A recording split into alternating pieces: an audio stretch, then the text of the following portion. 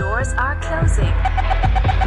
Public transit, that's my way to roll. On the metro, I'm taking control. Bus stops, train tracks, it's my daily grind. Public transit, it's the rhythm of my life. On this episode of Transit Tangents, we talk e-bikes and transit activism with Kelsey Hughes. Why did Kelsey basically stop riding the bus after she got her e-bike? And how has she gotten so involved in transit activism? Coming up on Transit Tangents. Hey everybody, welcome to this episode of Transit Tangents. We are obviously on the go right now. Out in the field. We're getting ready to go meet our friend Kelsey. Chris just got to ride an e-bike for real for kind of the first time right now. I'm being converted to the cult of the e-bike. Yeah. Which, I mean, it's an easy thing to convert people to do. So if you haven't tried it yet, by the end of this episode, you're going to want an e-bike. And from my understanding, Kelsey is a strong disciple of the cult of e-bike. She 100% is. Yeah, we're going to actually meet her in just a second right now. Look at that. She's actually here. And we're actually recording. This was not scripted. That was really good timing. So we clearly found Kelsey. Thanks again for doing this. That was totally not scripted. That she started riding up as we were recording the intro there. Perfect cinematic timing. Yes, yeah. We're gonna go for a bike ride basically right now. And Kelsey, you want to let people know what you're on your way to go do, and we'll actually come hang out with you for a little bit if that's okay. Definitely. What do you have going on? So I'm one of the main organizers for Rethink 35. And today we're setting up at Edward Rendon Park, which is along the hike and bike trail. And we're talking to people about the park closures, the trail detours that TxDOT wants to do as part of the I-35 expansion, if they get away with it, because we're suing them. Now that we had found Kelsey, we all got on our bikes and started pedaling towards the event.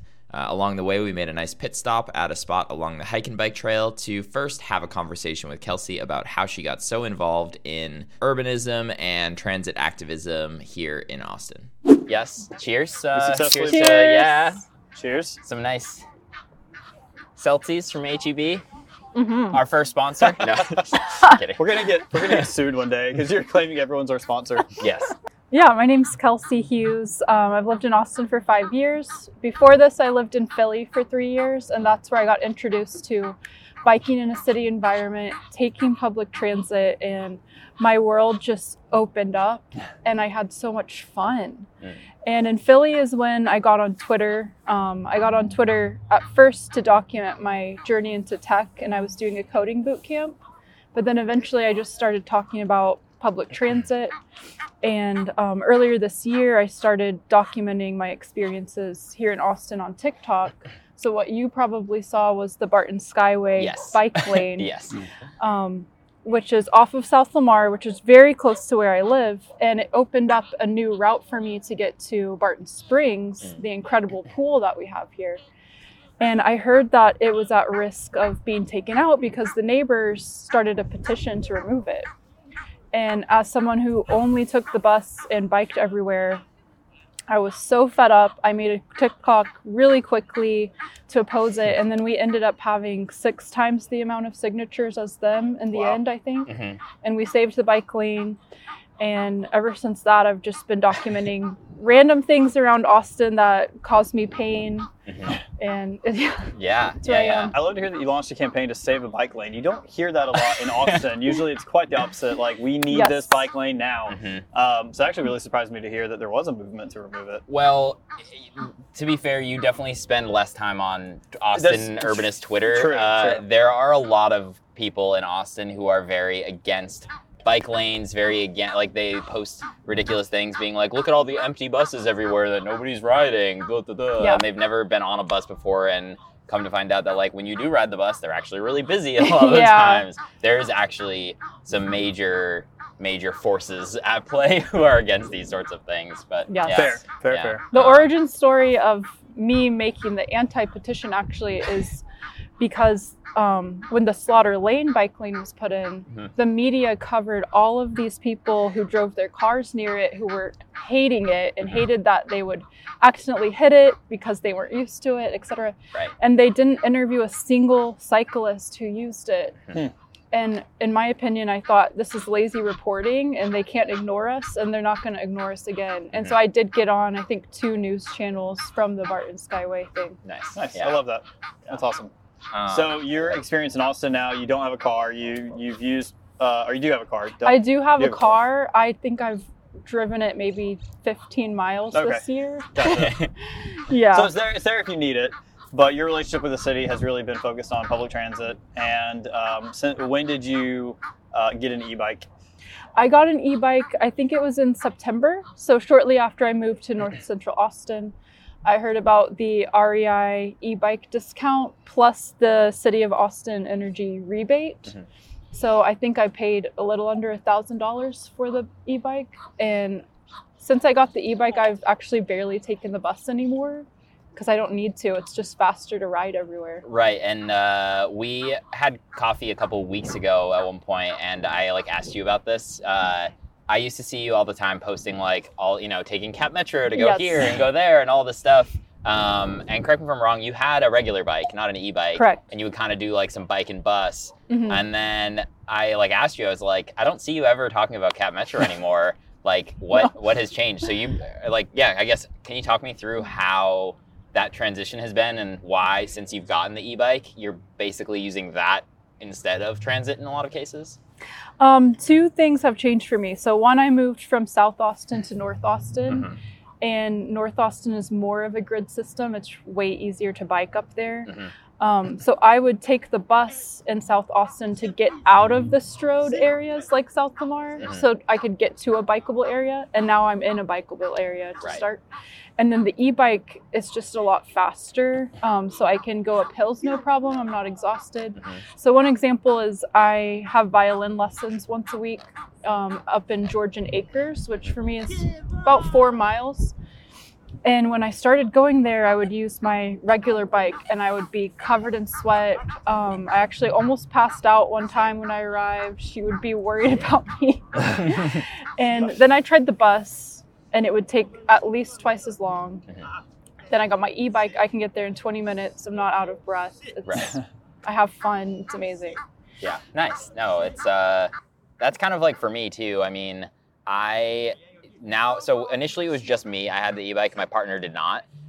So we would primarily use it. I work from home mostly, so it's not necessarily a commute thing for me, but I would use the bus to go out downtown, or if I'm going downtown in general, didn't want to deal with parking, or want to have a couple drinks and not want to worry about driving home. But since he's gotten the e-bike, we now even use the e-bikes for that. Yeah. And last night is a perfect example. He got home from work. We went over to First Light, which is a cute little I love that place. bookshop / coffee shop that also sells beer and wine. And we went over and got a half carafe of wine and browsed the books a little bit, but we rode our bikes there. And then afterwards we were feeling kind of lazy about making dinner. And we rode over towards Pint House Pizza over there, did some pizzas, came home, and it was just we were just riding our bike around, didn't have to get in the car. And it was so nice. And I mean, he uses it to go to work every single day. Our car is basically, at this point, we do use it for grocery shopping. It's easier. If I need to get 1 or 2 things, sometimes I'll ride my bike up, but we use it for grocery shopping, and then if it's terrible weather or we're driving pretty far for something, we'll use it for that. But like yours, we definitely have more than 15 miles on ours probably this year, but it mostly sits in the parking lot of our apartment. Yeah. Yeah. And I'm so envious of that, because you have such a different relationship with your city when you're on a bike. Yes. I was thinking of that today when we were cycling through West Campus on the Rio Grande bike trail. And I've driven through that road. I've cycled it before on a regular bike. Mm-hmm. But you're just so much more engaged with the cityscape and with the environment when you're... You're good. Okay. You're fine. If you couldn't see that, there's a cute little dog that just peed right next to the bikes. At least not on the bike. But you are so much more engaged, and I would love to have that engagement with the city more. Unfortunately, I work across town. I live in sort of northwest Austin. I work by the airport, Oh my God. The bike commute's not really feasible. No. So I have to use a car for biking, but I also work from home some parts of the week. So if there's a chance to like go grab lunch or go to the grocery store or whatever, that's when I think a bike would be really nice. Yeah. The problem in my neighborhood, as we talked about a couple times in the podcast, is like the hills are just like this. Yeah. Like you have to really, really have strong legs, or you have to have an e-bike. So this episode's kind of a convince Chris to join the e-bike. Yes. The e-bike cult. Yeah. That's been like our joke earlier on. It was like an e-bike has changed my life basically. Yeah. And I think you probably would agree that like it is such a game changer for so many reasons, because it fills the gap of like there's a couple gaps it fills. In the summertime when it's really hot out and you need to like go somewhere and not be like disgusting when you arrive, you can rely a little bit heavier on the pedal assist or the throttle if yours has that. If you're somebody who is a little bit older and like wants to still ride their bike somewhere but doesn't have the energy to be able to do that, I think, if my parents lived in a better area for it. My parents, when they came here, we rented some of the e-bikes, the bike shares, and they loved it. We rode all around on the hike and bike trail, all this stuff. So for older folks, I think it can make a huge difference. Yeah. And then if you do want to get some exercise, keep your pedal assist low or off.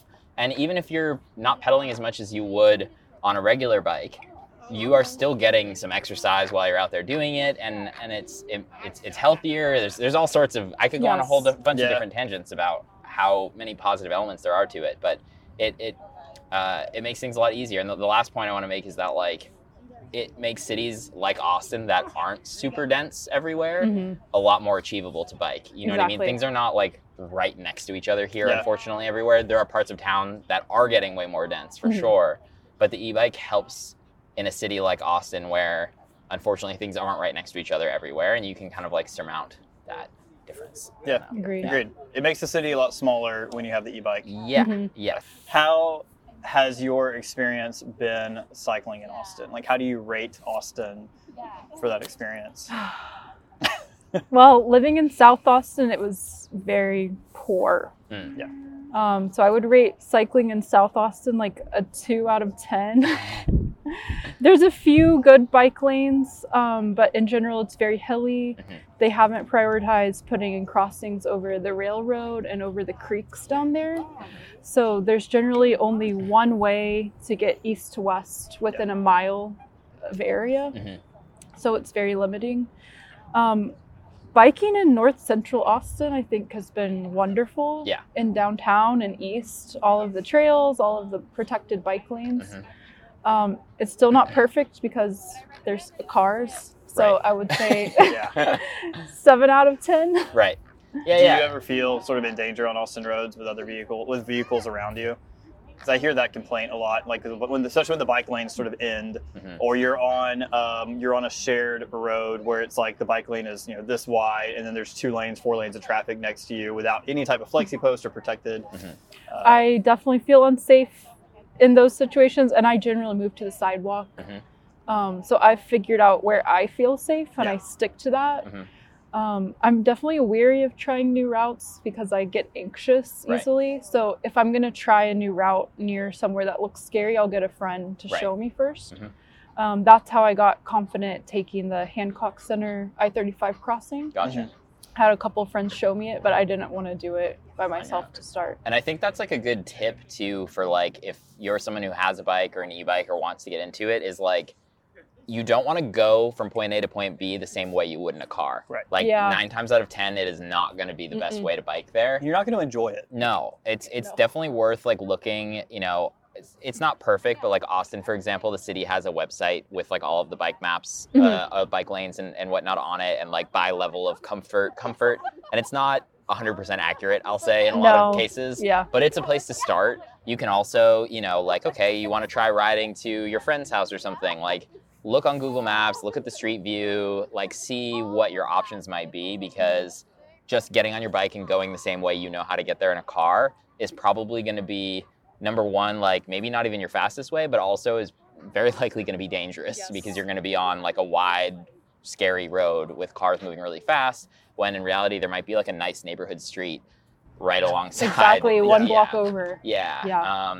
That's what we experienced today. We were sort of around major roads, but we found a way to avoid those major roads, go through some beautiful neighborhoods, streets that felt very safe. A little bumpy at times. Yes, definitely. But streets that felt, safe and comfortable to ride on. So you should, like you said, you have to find that route that you're comfortable with. That's a huge, huge tip. Totally, and the route we took today, I had no idea about, but Travis Stone is the one who introduced me to. He got a shout out in our episode 4. Yes. Yeah. Yeah. I would like to meet up with Travis at some point. We have connected on Twitter now, so we'll have to do I wanted to cross I-35 with him somewhere together. Yes, I think that would be fun. You got to do that. Yeah.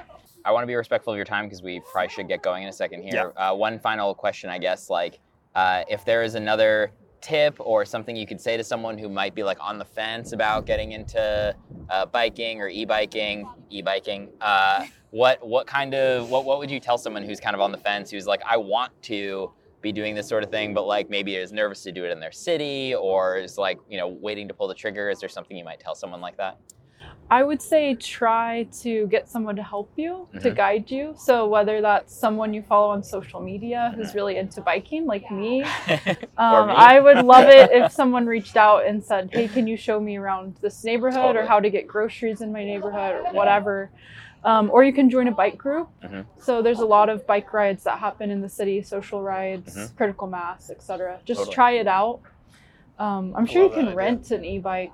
Yeah, probably. Even the bike share systems have e-bikes too. They're not as nice necessarily as the ones that we have. Although something we didn't hit on, and maybe I'll talk about it afterwards here, is affordability. If you're comparing it to the cost of a car, these are insane. And honestly, all 3 of these bikes that we have here were all basically $1,000 or less with whether it be through the rebate or just the price of the bike in general. If you are replacing a good chunk of your car trips with them, or in my case, we got rid of one car and we're saving tons of money as a result. So even on the affordability end, it's a big thing. So also look at your city. Your city or your county may offer some type of discount. In Austin, we have the Austin Electric rebate that you can get for bikes, and there's participating dealers. Right. There's a couple of qualifications you have to hit. Getting it from a registered dealer, making sure that it's definitely an e-bike. Showing your receipt, but very easy things to meet. Totally. And then you go down to your bike shop, and you're good to go. Always happy to help you out. Yeah. Definitely.